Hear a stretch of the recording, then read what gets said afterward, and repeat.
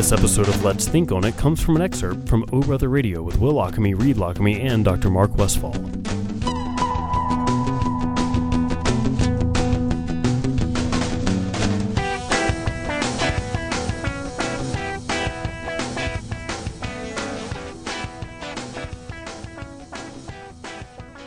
Welcome to the show, Dr. Mark Westfall. If you miss any of this, if you can't hang out for the whole talk, you can go back and find these later anywhere you find podcasts under Let's Think On It. That's the name of the podcast. I enjoy that, and every now and then I'll go back. I don't like my own voice, but I'll go back and listen to some stuff, and it's good because there's so much going on in the studio. Sometimes I miss things, I think. Man, the last one we did, I had so many people reach out about it. That's pretty powerful. Yeah, no doubt. No doubt. All right. Well, what are we talking about? So thanks for having me back, guys. And so this time around, we're going to talk about international relations. And you may wonder, as a listener, why is Dr. Westfall talking about international relations? Because he's not a political scientist. He's a psychiatrist. So to bring you up to speed a little bit, if you haven't been following along, we've done this kind of series of the psychology of politics, starting back last spring. And we talked about from an individual perspective, like the personality of politicians, and we talked about the voters and how they make decisions and how it can be biased or unbiased. Then we moved on to groups and group dynamics, which is psychology based, and talked about the party system and how that is groups and they act as such, two out groups or two different groups opposing each other. We talked about some social psychology with Jonathan Haidt and the 5 basic tenets of morality and how we make decisions, and liberal versus conservative, and I encourage people to go back and listen to the podcast to catch up on all that stuff. Then we had in the fall, we had why 50 million people voted for Trump.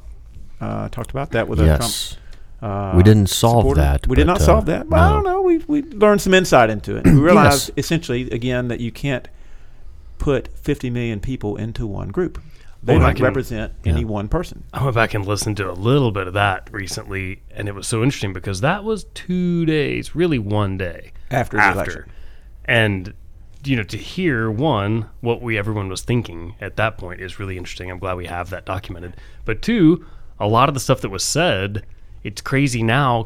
We didn't know what was going to happen. So much of the stuff has actually happened. It is fascinating to go back and look at that kind of timeline thing. It's kind of like, I agree. Yeah. So now we're going to look at things from a more global perspective and kind of do a systems view of international relationships. And being a biologist, I kind of think of things in systems. And so when I think of international relationships, i.e. the relationships between nations, to me, the global interconnectivity of nations is a system. And one piece of that system can affect the rest of the system or another piece of the system. And I think of it kind of like the body. Okay, so we have the body's a system of organs, and each organ contributes something to the system. And problems in one organ can affect other organs, even though they're not necessarily next to each other. They're part of the same system. And so there's a systemic effect. When there's a problem in one area, it affects another area. That's a great analogy, and I'll be curious as we talk about it to see what part of the world you would identify as the armpit. I knew we'd go somewhere like that. I thought you were going to pick another piece of body. You know what? I was going to go with rectum. I was going to go with rectum at first. I was. I didn't know which one of you was going to go there first, but I knew you were going to go there. Yeah. So it is a great analogy. But it is a system, and I guess you could argue that it's more and more a system every day as we are in the information age, and travel is so easy, and we've never been more connected than we are today, except for tomorrow. We'll be more connected. Well, that's where are we headed? That's a great question. And so I've got a wonderful guest, Fred Shepard. He's professor and chairman of the Department of Political Science at Samford University. He's been there over 20-something years. He's done a lot of work in a lot of areas of political science, including international relations. Yeah. And so I'm going to welcome Fred right now, and let's get talking about this system. Great. And let's see what our current administration is influencing over that system. Fred, welcome. Thanks. Great to be here. Yeah. So Fred was also, by the way, a previous guest on a podcast. We talked about the Brexit last summer. Did a great job. Yeah, I heard a bit of that. I was just back from London. So. Yeah, he had just been in London. So it was interesting. He had some reactions to the whole political thing that was going on in our place at the time between Trump and Clinton. And so anyway.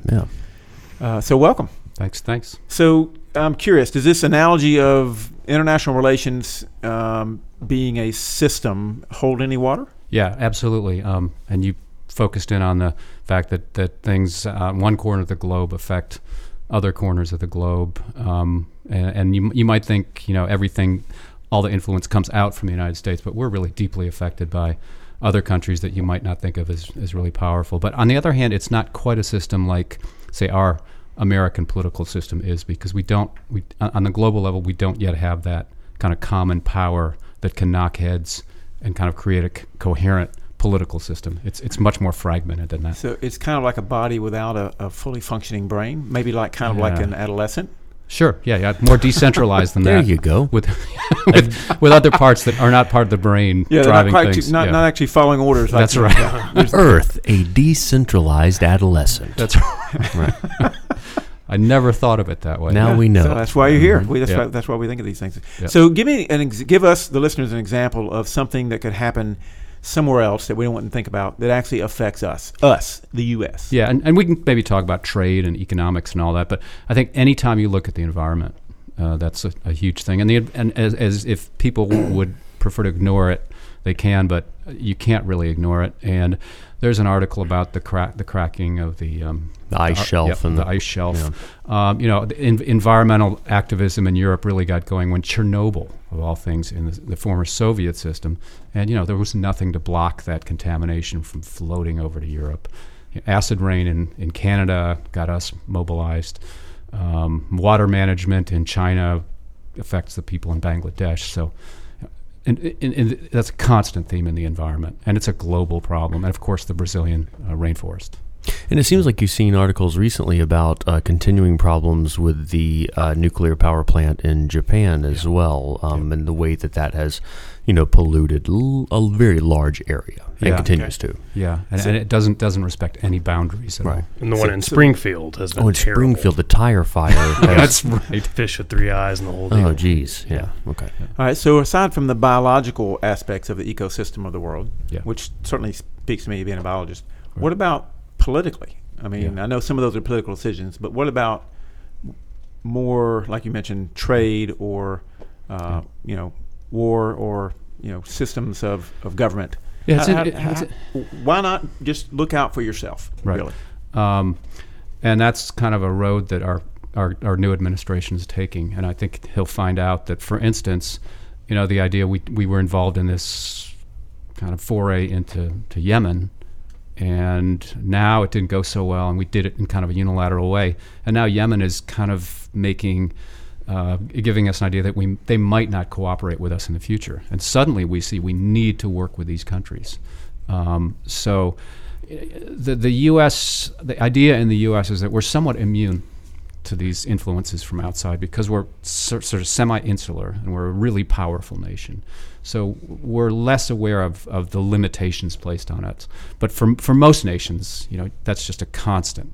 The political control that other nations exert over their fate. And it seems like another interesting question would not only be like, how do we respond or interact with other parts of the world when it comes to our own self-interest, but also maybe what responsibilities are there from a humanitarian standpoint to, try to kind of, keep the world a nice place. So I think there are two interesting sides to this equation. And you're assuming that I care about other That's people in true. other Right. countries. Yeah. But I firmly believe that there's a really good and enlightened approach that says it is in our national interest to push human rights, because in the long run, that will come back to help us. And if we ignore human rights, we'll get the backdraft. And you see what happens when an area is destabilized. I mean, the whole argument, everybody seems to agree that all of the chaos in Syria and Iraq is what has made for a group like ISIS to be able to become so powerful. Yeah, exactly. And at the same time, I think there are other situations we can look at. I can't wait to talk about this, but where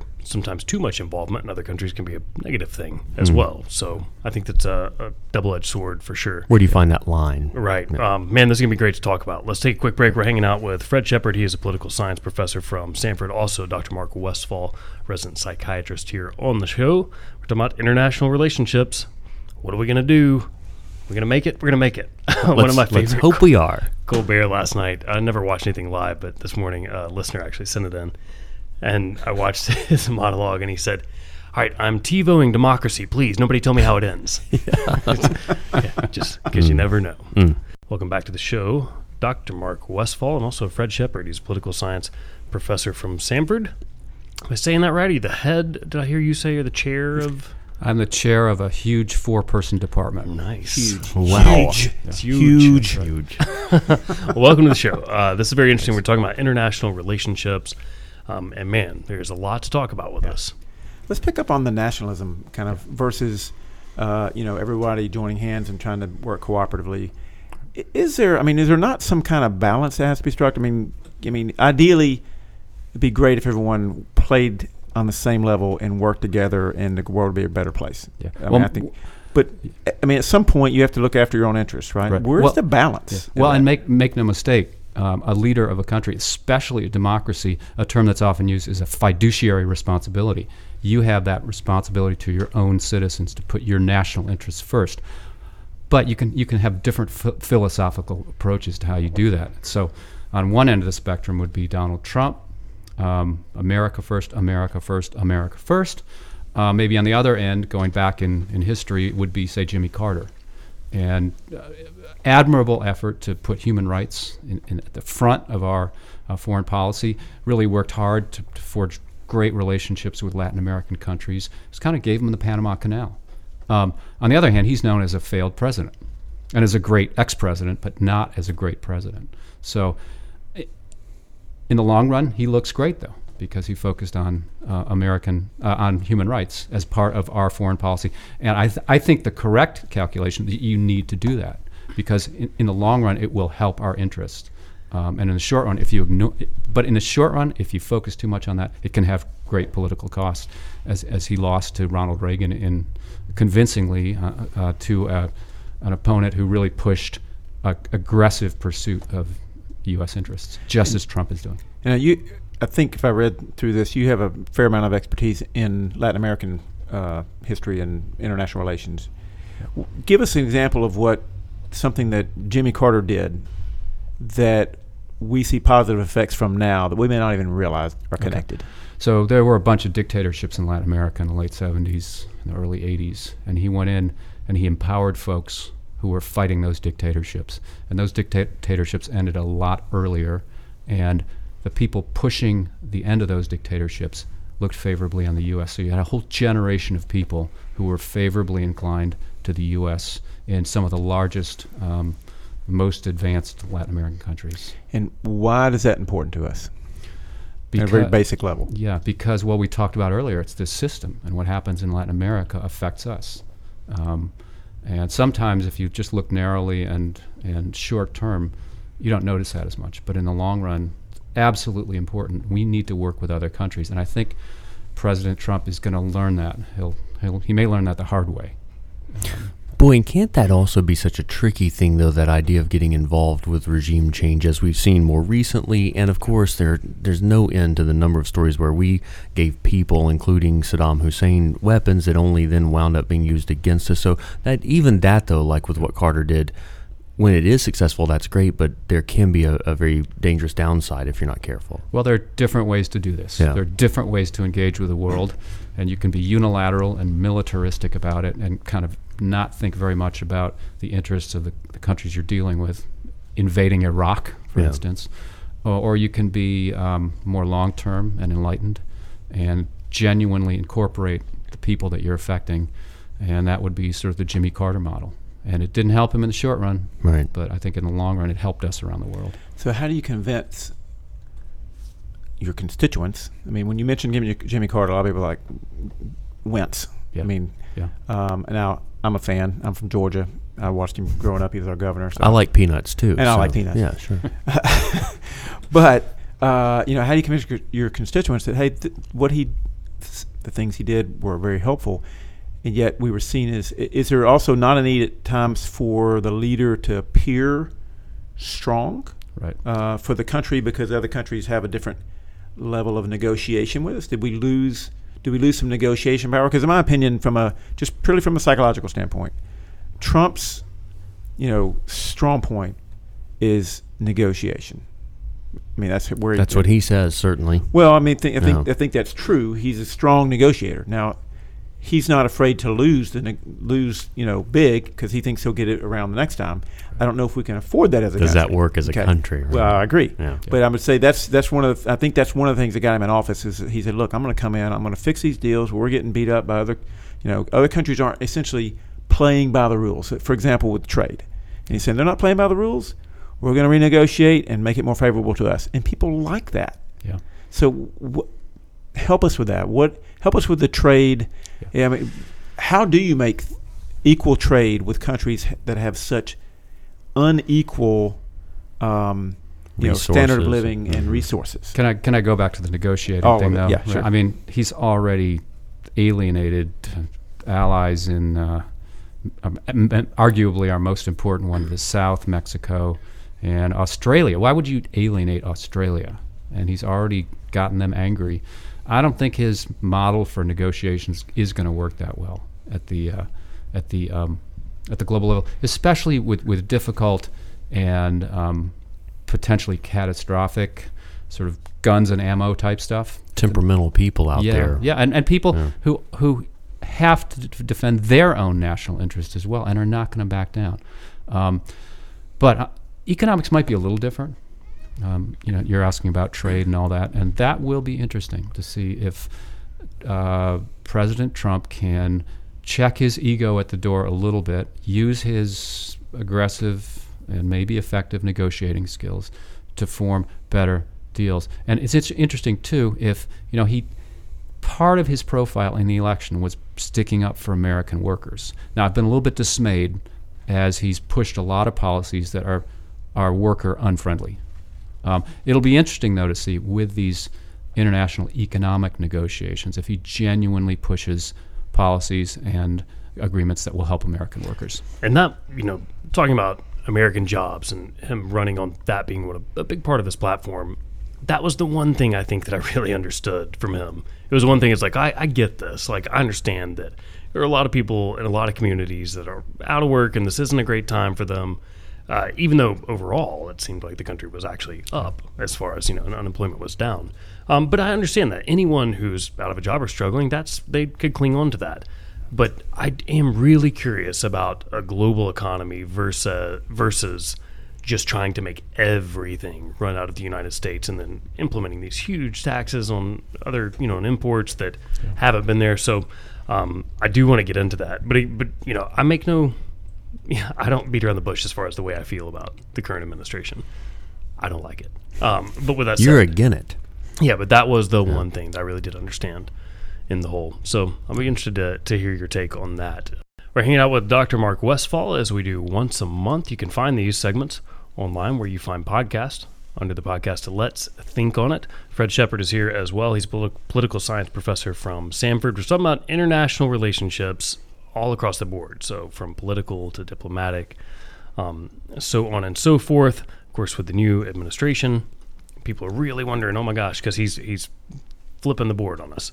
I mean, he's really wanting to go against what we've been trying to do for a while, and a lot of people say that's a really good thing. I'm curious, so glad to have Fred Shepard here to talk about it and Mark Westphal to keep us in line.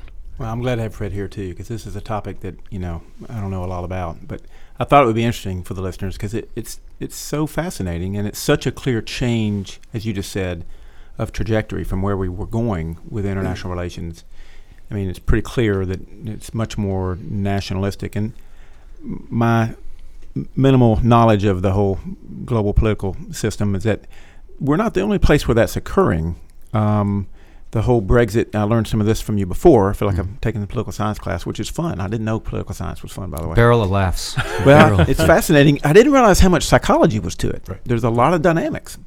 Anyway, so the whole Brexit thing is very analogous because they're pulling back from the European Union, right? The group of European nations that were together, and they said, hey, we want out of that because we want more control over our decision about borders. It's very much what we're concerned about, right? Yep. And about trade. I mean, it's very similar to the position we're kind of taking. So it's not just a Trump phenomenon. There really seems to be a national thing going on now.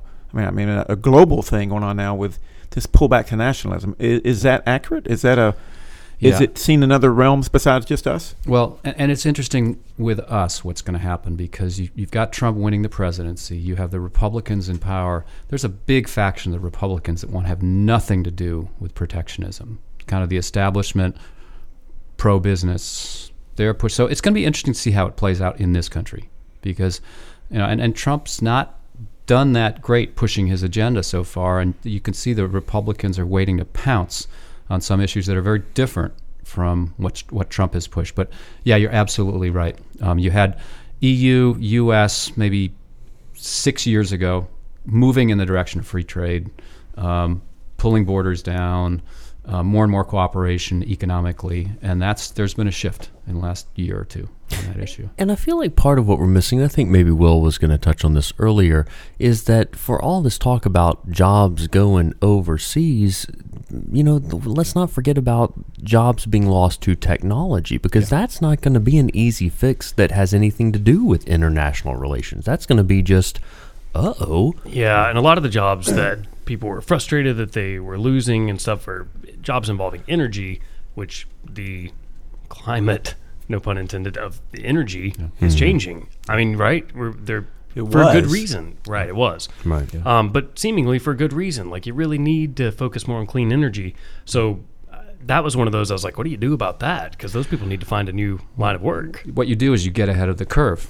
I grew up in Michigan, and I saw what happened. I grew up in Ann Arbor, so we were a little cushioned from that in a college town. But I saw what happened when we got behind the curve in the auto industry. We were still building these humongously land yachts. Yeah. I mean, there were massive cars, and all the people associated with that industry, just a huge chunk of them lost their jobs because we weren't ahead of the curve.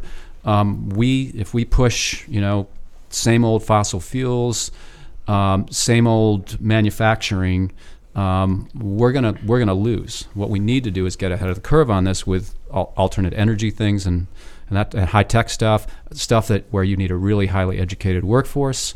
And if we're not careful, if we don't look ahead, we'll be kind of on the butt end of that instead of benefiting from it. I think I know that a global economy is a good thing, but I don't. But tell us why. Why is that a good thing? Well, I don't think it's automatically a good thing. I think if it's a fair and a just economy, and you have a global economy that's lifting everyone up, then it's a good thing. On the other hand, if you have this sort of race to the bottom, where you have companies looking for the easiest fix and cheapest wages and fewest environmental restrictions, that's not a good thing. But if you have a kind of the political establishments of the powerful countries pushing for genuinely fair trade and for positive interactions that lift everyone up, then it's a great thing. And I apologize because I know this is about to be a little bit off topic with the international idea, but I think it relates to what we're talking about here just a touch when we think about renewable energy and all of that. I'd be curious real quickly to hear your thoughts on, I feel concerned a lot of times that, hey, we are becoming a plutocracy, that these huge, lobbies that are, and oil is very entrenched. Our whole country works that way. And it seems like, gosh, it's going to be hard to convince these really wealthy people who put our leaders into positions of power to switch directions. Yeah.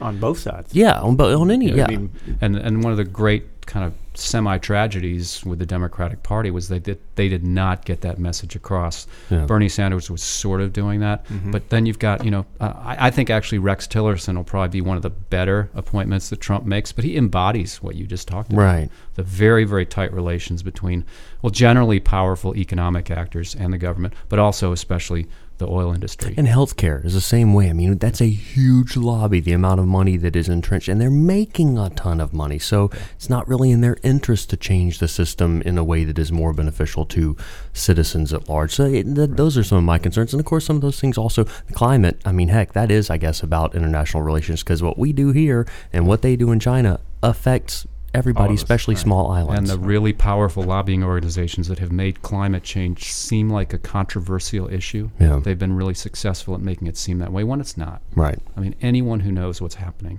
knows this is a really important problem, and it's a national security problem. Yeah.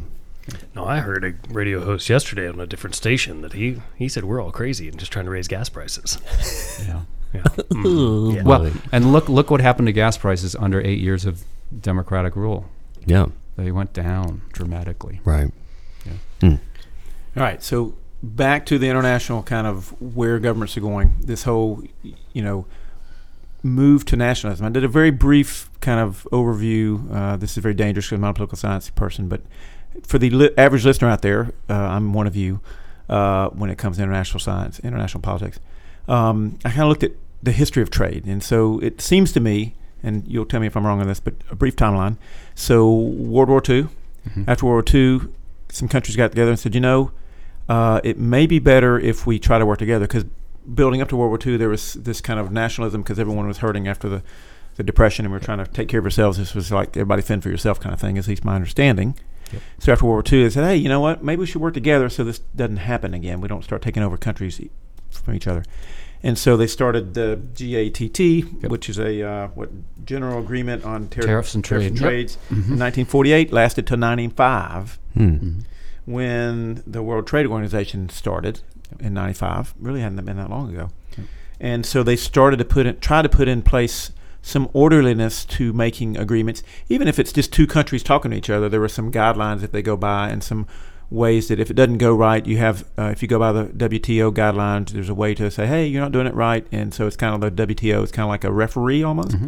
Yep. And so that you can claim WTF Hey, if someone what has. the- Yeah, that's right. WTF, Yeah. WTO. Mm-hmm. Right. Yeah. So that's kind of where we've been moving to. Right. And now, Yeah. 2017, we're saying, Right.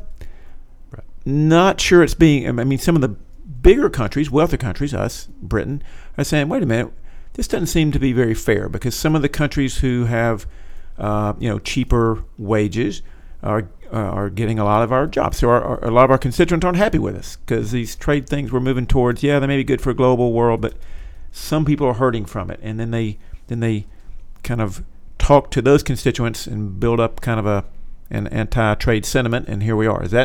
That's my very uneducated overview. Yeah. How does it go? On one level, there's a very, very coherent critique of free trade, and that a certain kind of free trade nails the most vulnerable people within a society. So, for instance, the North American Free Trade Agreement, the groups that really got hurt most were Mexican farmers and industrial workers in the United States. Lots of other people benefited from cheaper products. The companies benefited tremendously because they could move to Mexico or whatever. But the most vulnerable groups, and in fact, that's linked to immigration from Mexico. Those farmers that were victimized by NAFTA, a lot of them ended up coming into the United States. So it's a certain kind of free trade that absolutely is subject to this critique. Trump's critique, though, is sort of incomplete, because he and the Republican Party are probably not going to push for better environmental standards, for better labor rights, for better wages for workers. It's not in his agenda or his platform, and it's certainly not in the platform of the Republican Party. It is interesting. You talked about the GATT system and all that. What's really remarkable about the move toward free trade was the European countries basically giving up a lot of their sovereignty for free trade in the wake After World War II. After World War II, because they saw the absolutely devastating consequences of countries turning inward. Now, I'm not one that likes the Trump-Hitler Comparison. analogy. I think it's a not a helpful thing. It's not very accurate. But on the other hand, the idea of turning inward in a comprehensive way and pushing nationalism, that can be a little worrisome. It's funny. This reminds me a little bit. My wife and I started last night the PBS program, American Experience. In particular, we're watching the one about the Oklahoma City bombing.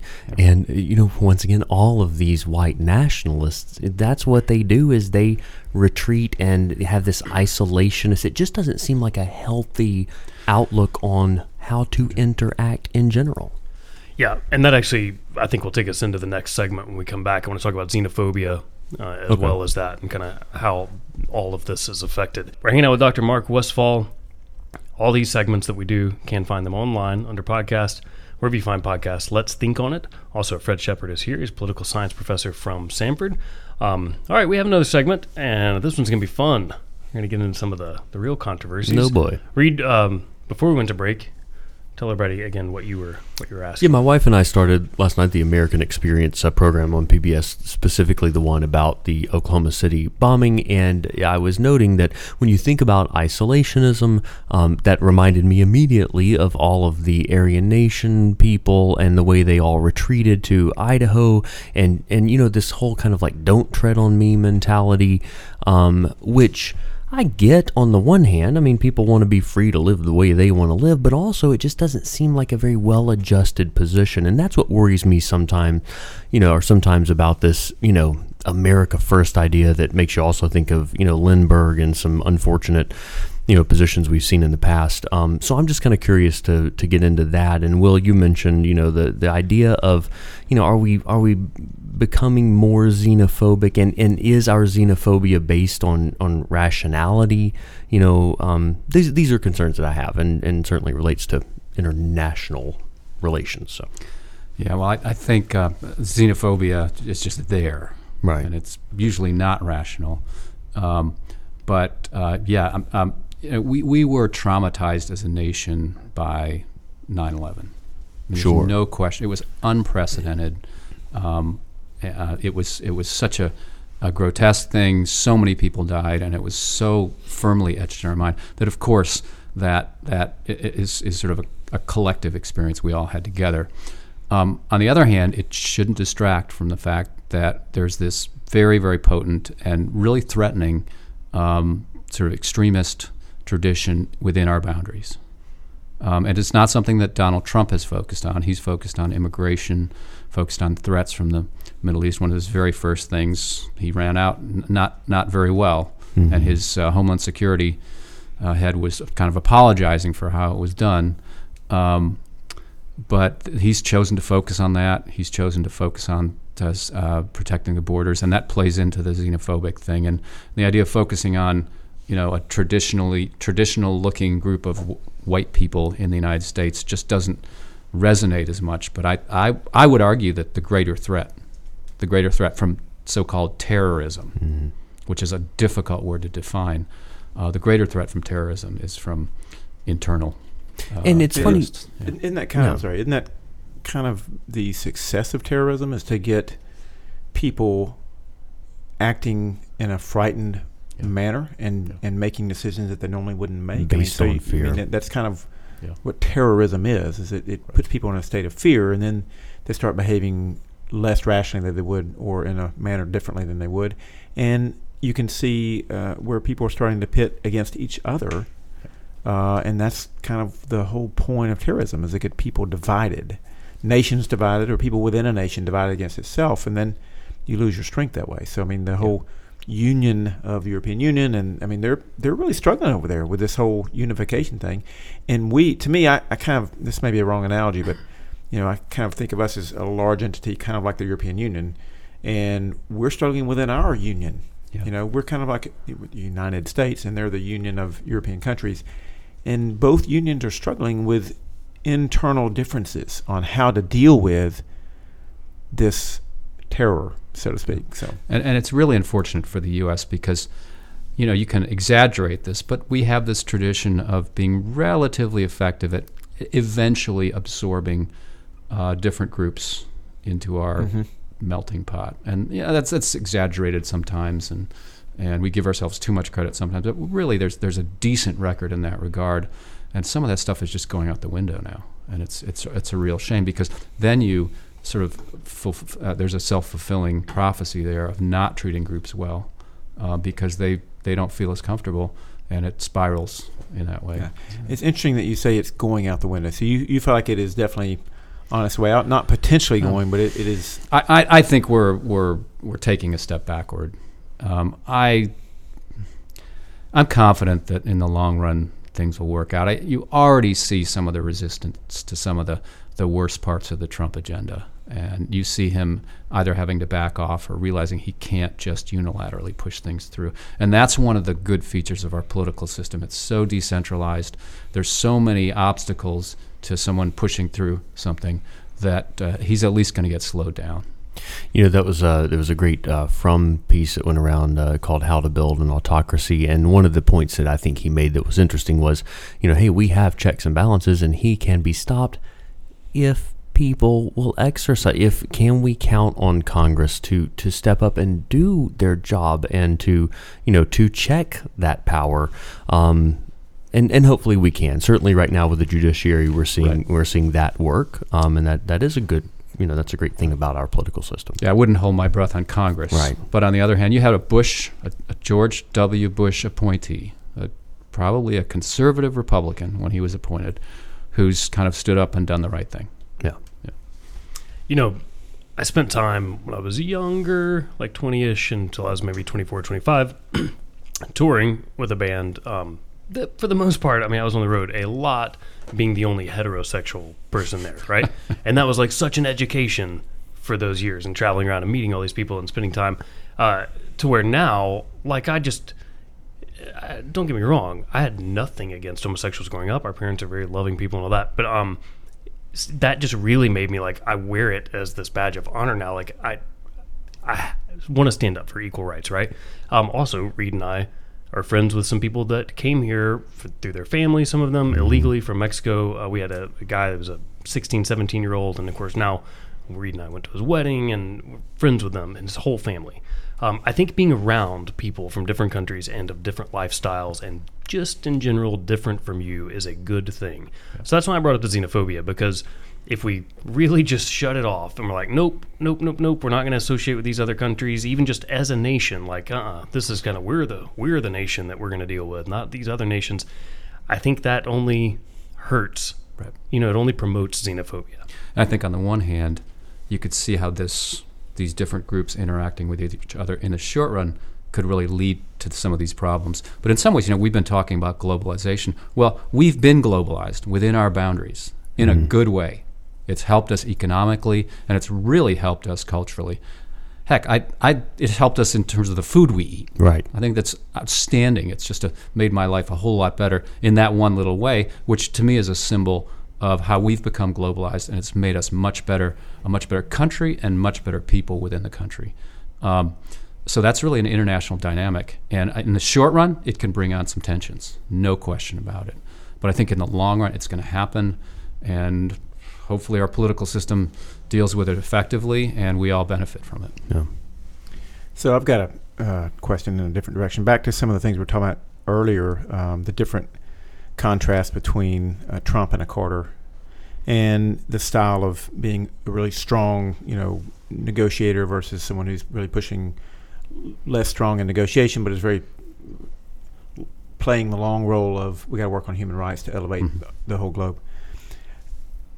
Is it possible that some relationships with some countries need one approach, and other countries need another approach? As far as, should we, when we interact, let's say, with someone like Putin and Russia, one level of diplomacy may work differently than working with a country like Egypt or Mexico. So I'm assuming you can't have the same approach to every country, because countries to me are like people. Yeah. You can't. I can't talk the same way to different people. I take into account their personalities, and I try to find a common place with them so that we can get on the same page. I behave differently based on who I'm talking to, and so it seems to me that different leaders may have different strengths with different parts of the world. Is that? Yeah, and there's a, for example, there's a tradition since the civil war in the former Yugoslavia of so-called human rights hawks, people that think you should be very aggressive in responding to, say, cases of genocide. And this comes probably from the left side of the political spectrum. Obama's ambassador to the UN was a woman named Samantha Power, who made her name writing about the failure of the U.S. to react. So you do need to have strong reactions to these type of things. Now, what you're reacting to is really important. And while we were mobilizing all these resources for overthrowing Saddam Hussein and getting him out of Iraq, we were basically ignoring the genocide in Sudan and Darfur. So it's you can be aggressive, and you can take these stances. But hopefully it's a principled stance that takes into consideration the wishes of other people around the world and that works with those people. And it is aggressive, no question about it. But it's for a different set of purposes, and it's done in a different way. And it feels disingenuous sometimes when we only seem interested in acting when it comes also with a financial, like an oil-based claim for us. And, Rwanda doesn't offer that, and Darfur doesn't offer that. Right. And so it kind of makes it doubly bad when you claim that, when you're like, come on. Yeah. Like, we don't really believe that. And we have some friends right now that are in the Cancun area. And boy, it looks beautiful. So I want to keep relations as good as we can with Mexico, because I plan on making a trip down there. Yeah, but basically, I think Trump's approval ratings in Mexico are about 1%. Oh, so they're better than here, huh? That's right. Yeah. They don't like him so much right now. And so, I mean, you've got to have a constructive relationship. And Mexico might be the kind of country where you just can't be aggressive and you can't be unilateral. Right. There may be other cases, but I would say you'd still want to tie it to a principled, not completely self-centered approach to international relations. Yeah. Dr. Mark Westphal, always a pleasure. Thank you, guys. Of course. Thanks Fred. Yeah, Fred Shepard from Sanford. Great knowledge. My pleasure. Imparted. To listen to Dr. Mark Westphal live, check out O Brother Radio on Birmingham Mountain Radio, 107.3 FM in Birmingham, 97.5 in Tuscaloosa, at bhammountainradio.com, or on the free BMR app. Join in with your questions and comments on Twitter at Lockamy Brothers.